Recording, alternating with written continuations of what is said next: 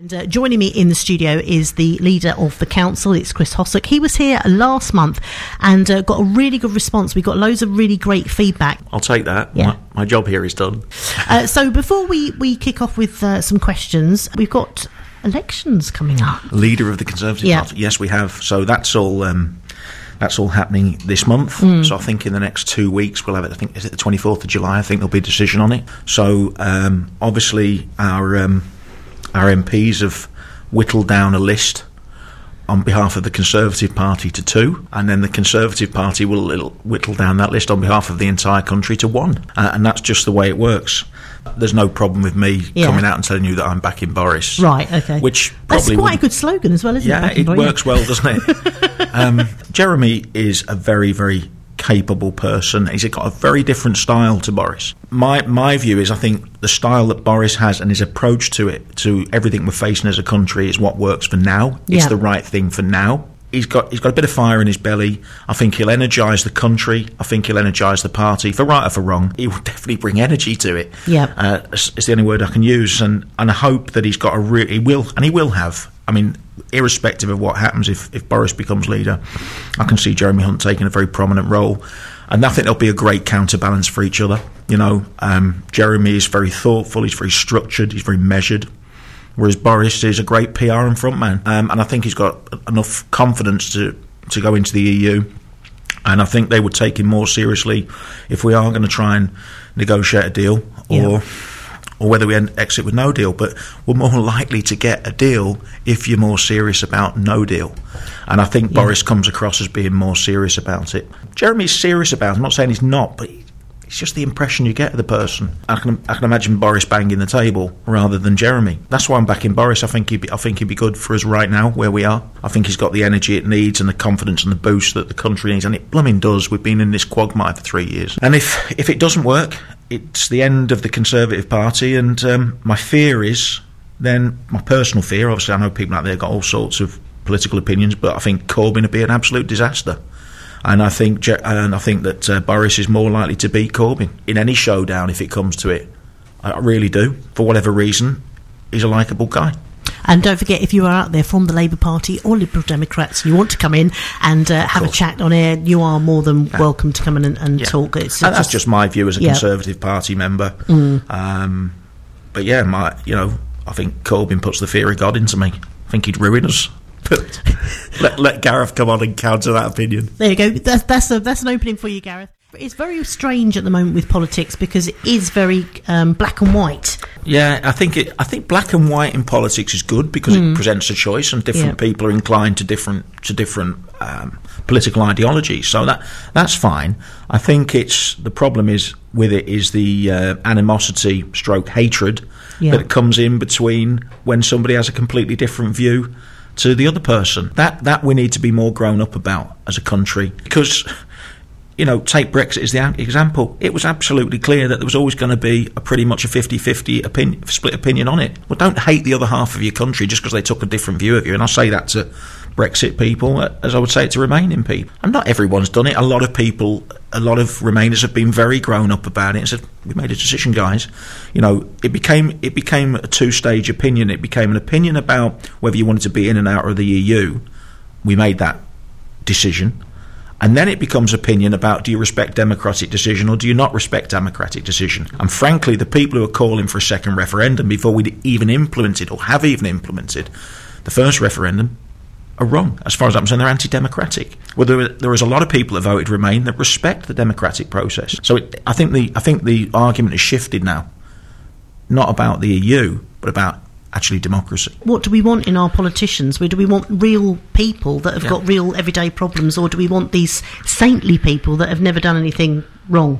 And it's a cliche, isn't it? But nobody's perfect. And but equally, there's a balance to it. And like I say, in everything there is a balance. But because you wouldn't go out and out to appoint or promote somebody as a candidate who had a track record of, being unlawful, doing things that were fundamentally wrong. You wouldn't go and seek that candidate, but find me a candidate anywhere that's lived a perfect life. You won't.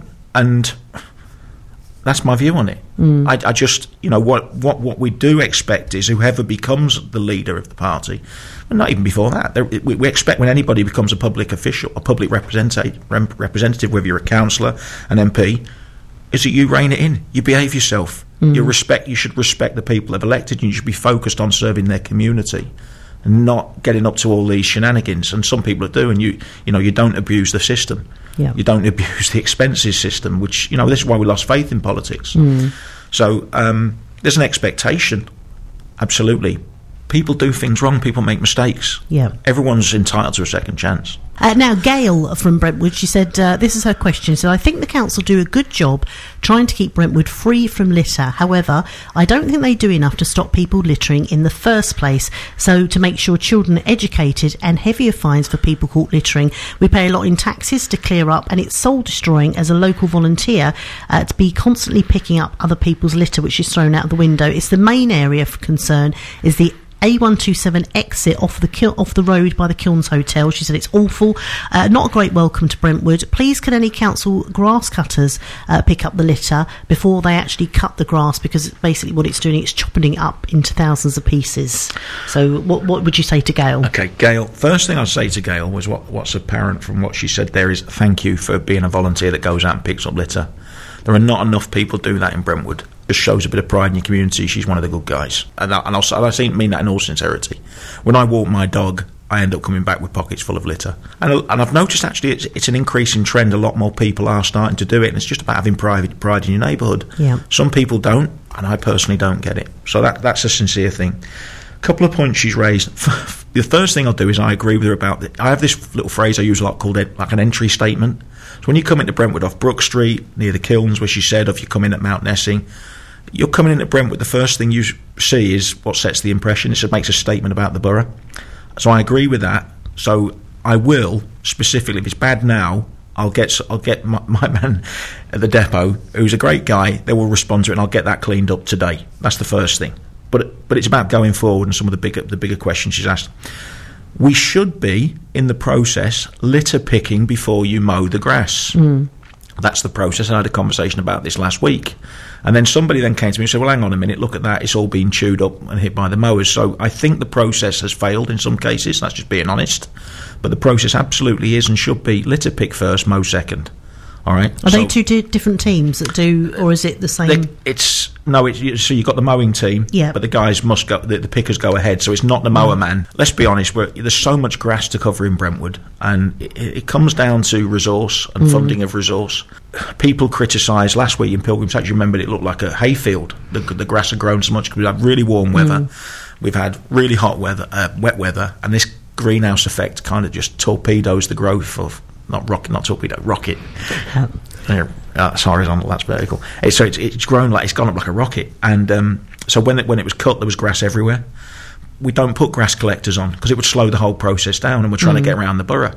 Now, we could put grass collectors on, but that would be a new machine. It's got to be paid for. It would need to be emptied, which would slow it down, which probably needs to be more operatives. So everything can be done, but it's got to be done at a price, and that's the issue. So I do understand why people say, because I'd look at it and go, wow, but it's when you look at why have they not done that. I tell you, it always boils down to a pound note. We do go into schools because the best influencers of parent or adult behaviour is children, and if we get in and talk to the kids about the importance of recycling and stuff like that, they will go home and they go, Dad, why have you chucked that plastic bottle in the bin? And they'll fish it. They're more enthusiastic about it than ever. Yep. So actually we do engage with schools quite well, and we do recognise that if we can educate this generation, then coming through when they're homeowners and adults themselves, recycling rates should be up. I honestly think with everything that's going on, young people today are far more environmentally aware than we were. If you wind the clock forward 10, 15, 20 years, well, a far more environmentally aware generation of influential people, the adults, the people who are making the money buying this stuff and spending it. So we do engage with kids. We could probably do more, but they're absolutely on our radar in terms of being a target audience, because we recognise how influential they are to their parents today, but also how they'll set the tone in 15, 20 years' time. What are the problems we're experiencing with Uber, if any? Well, the problems, I don't think it's the problems we're experiencing. I think it's problems that the licensed operators, those well-known cab companies that we've got in Brentwood, like Treble 20, Shenfield, and not excluding others that are probably out there. I think these are the guys that are suffering.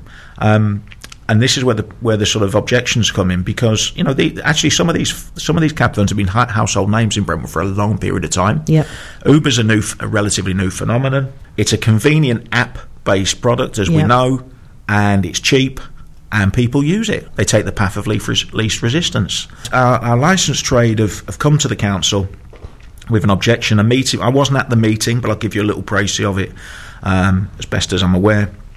About 2 weeks ago, a licensing committee meeting, and what was resolved was that Brentwood would write to Uber and say, get a licence or don't operate here. And that was the I don't know if that letter's been sent. I think it probably has, but that was what was resolved to do.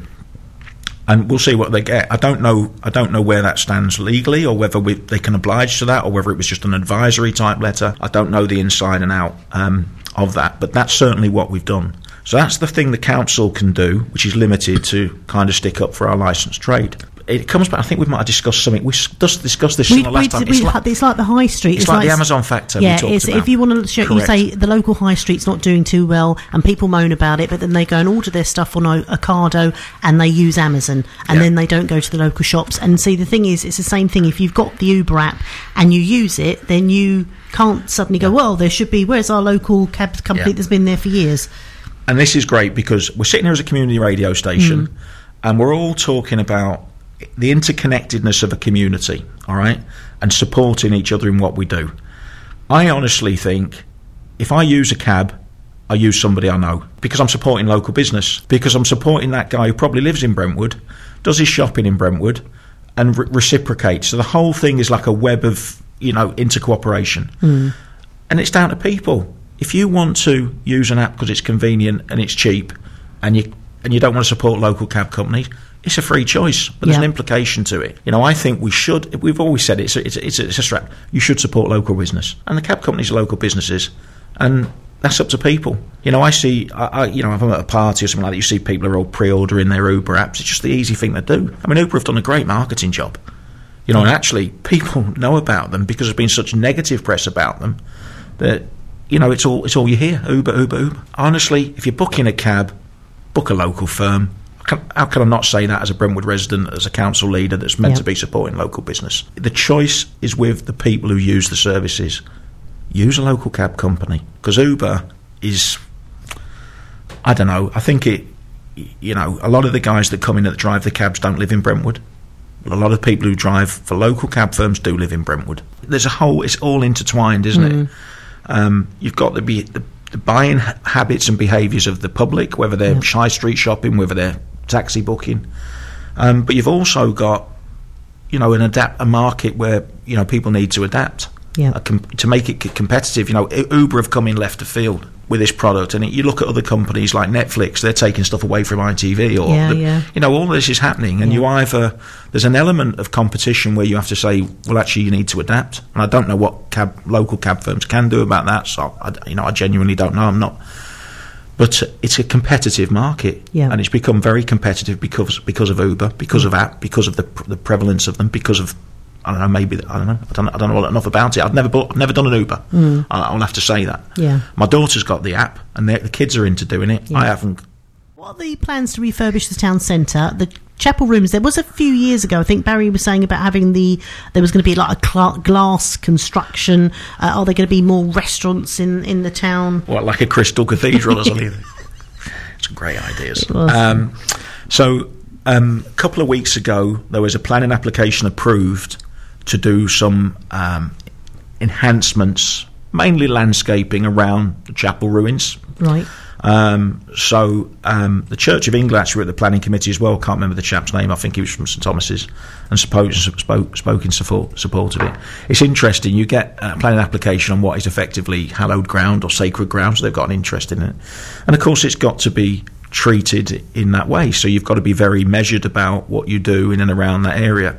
So we will see some improvements around the chapel ruins. Somebody came to me and said, "Chris, what's happening? I had the building on it." Or I said, "No, we're not," because a lot of people use that place in Brentwood. We have a lot of charities roll up the Rotary Yeah. and stuff like that, and they'll set up a pitch, and some of the churches go there and they'll have like music and stuff like that on sometimes, quite often on a Saturday.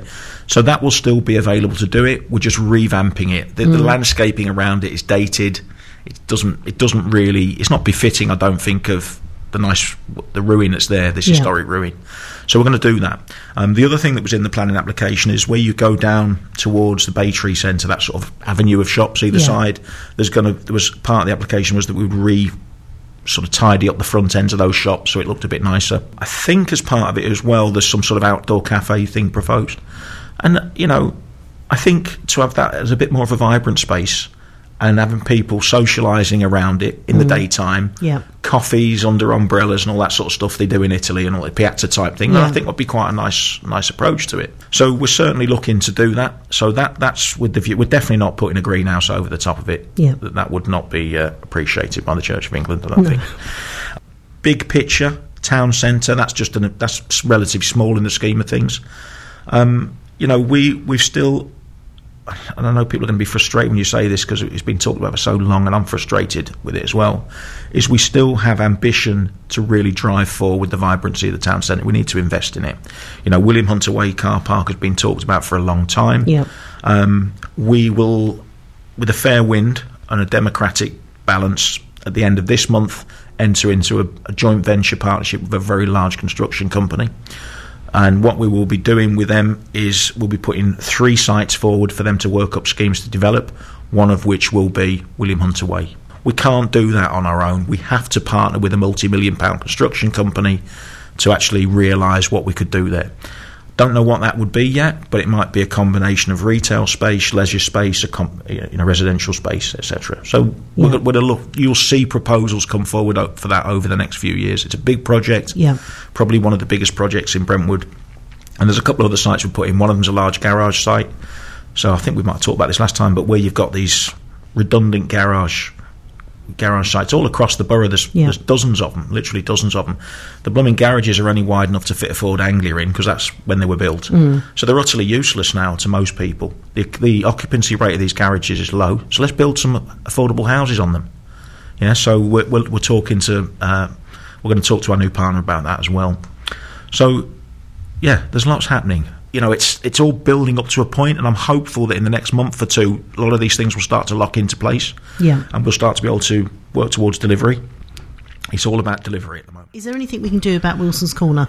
I think it's what can be done. I'm not aware of any plans to change the traffic arrangements at Wilson's Corner. It's that double mini roundabout. You're right, it is notorious. It is difficult. You take your life in your hands sometimes when you pull out. I think everybody, all 4 people, are looking at each other going, right, I'm going first. And everyone has the same thought at the same time, and it's a bit of a chaotic junction. I'm not aware of any plans to invest in changing the scheme. I know we all take our lives on our hands a little bit. We feel like we are, and it's a bit of a nerve-wracking junction to tackle. And I remember when you were doing driving lessons, you were thinking, please don't take me to Wilson's Corner. All these 17-year-olds driving around thinking, can we just go that way, please? But I don't know what the accident history is there. I don't think there's a prevalent accident history. Amazingly, with my driving. And Essex would only start to look at that as the Highway Authority if there was an epidemic of issues like that. I'm not aware of those. I could be wrong, but I'm certainly not aware of any plans to change it. So I have sympathy with you. The one that worries me more about it is when you come off the roundabout, particularly as you go into the Ongar Road, very shortly after it you've got a crossing. Yes. And I don't know why it's there, but it's far too close to the junction. Because actually when you've got those lights on red and the cars back up, it just puts gridlock onto that little junction. That's a pain. I think those crossings are in the wrong place. But again, it's personal as a view, and I don't know that there's any plans to change it because, again, it all comes down to a pound note. Yes. So there we are. They have moved forward now. We do have coins. I remember the pound notes. I just keep saying pound notes. Yeah, you're quite right. The other big thing that's going on and has been going on for a period of time, and again, we talked about it last time, and things have moved on a little bit, is our local development plan. So we know that we've got this pressure to build houses over the next couple of decades, circa 8,000 or so of them, and we need to allocate land to accommodate those houses. There's no choice about it. We need to build houses. We know there's a housing shortage crisis across the country, and all districts and authorities and cities are having to play their part in resolving the housing crisis. And that's difficult for Brentwood because we're an 89% green belt. So we've had to try and spread the load across the town.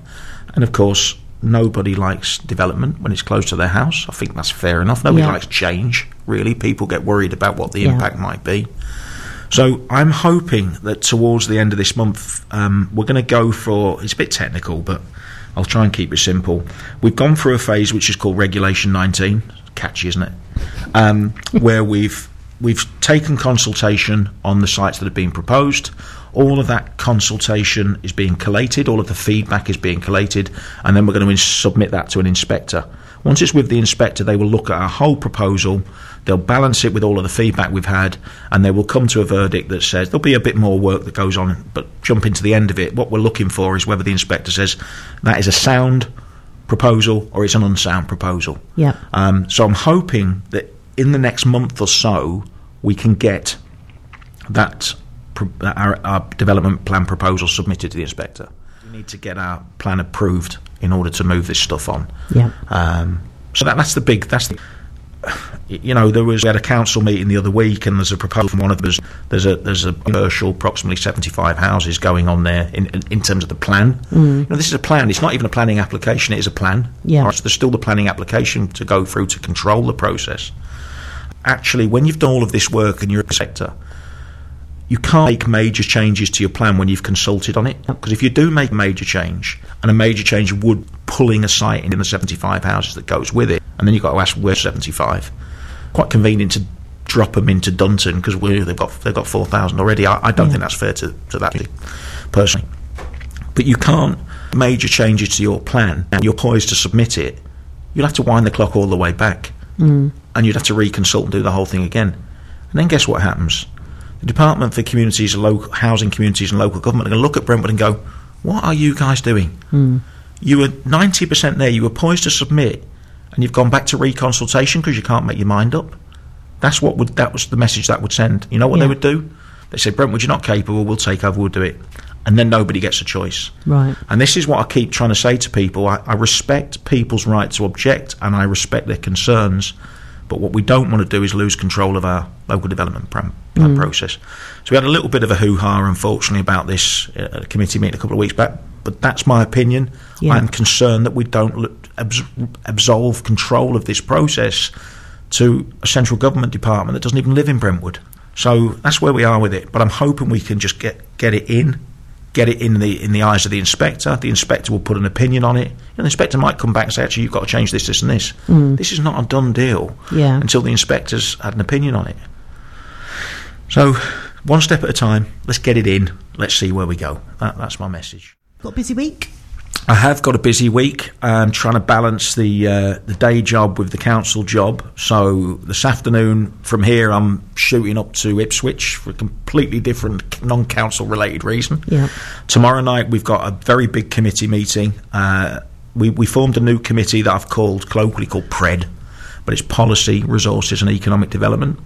And we've got a big agenda tomorrow night with lots of good stuff that we're trying to do on that agenda. One of the things that's on the agenda and we're going to start to drive forward is green initiatives for the borough. I was talking to a company last week about vehicle charging points, 5G networks off these charging points, and just putting some infrastructure into Brentwood that's future-proof. I'm really ambitious that we try and do that. So we've got that big meeting tomorrow night. Tonight I've got, here's an interesting one because it's topical. In fact, you might want to check your Twitter feed and see what's happening in a minute. But, we've got traveller incursion training tonight for members so they understand what happens when there's an incursion. I've got that at 6. I've got another meeting at 7:15 and everything else in between. So it's a busy week, but I like being busy. But it's worth just talking about it if we've got the time. We know there was an incursion in Hutton this week. You might have picked up on that. And I think within the last hour, if everything's gone to plan, those travellers have left the site. They were served with a Section 61 notice that says, please can you get off our recreational land because we've got kiddies want to use it. And that's what we did. Yeah. And I'm hopeful that in the last hour they've gone. Right. Which will be much of a relief to the St Joseph the Workers' School and people like Hutton Football Club and the community who just want to use that space for reasons other than an impromptu campsite.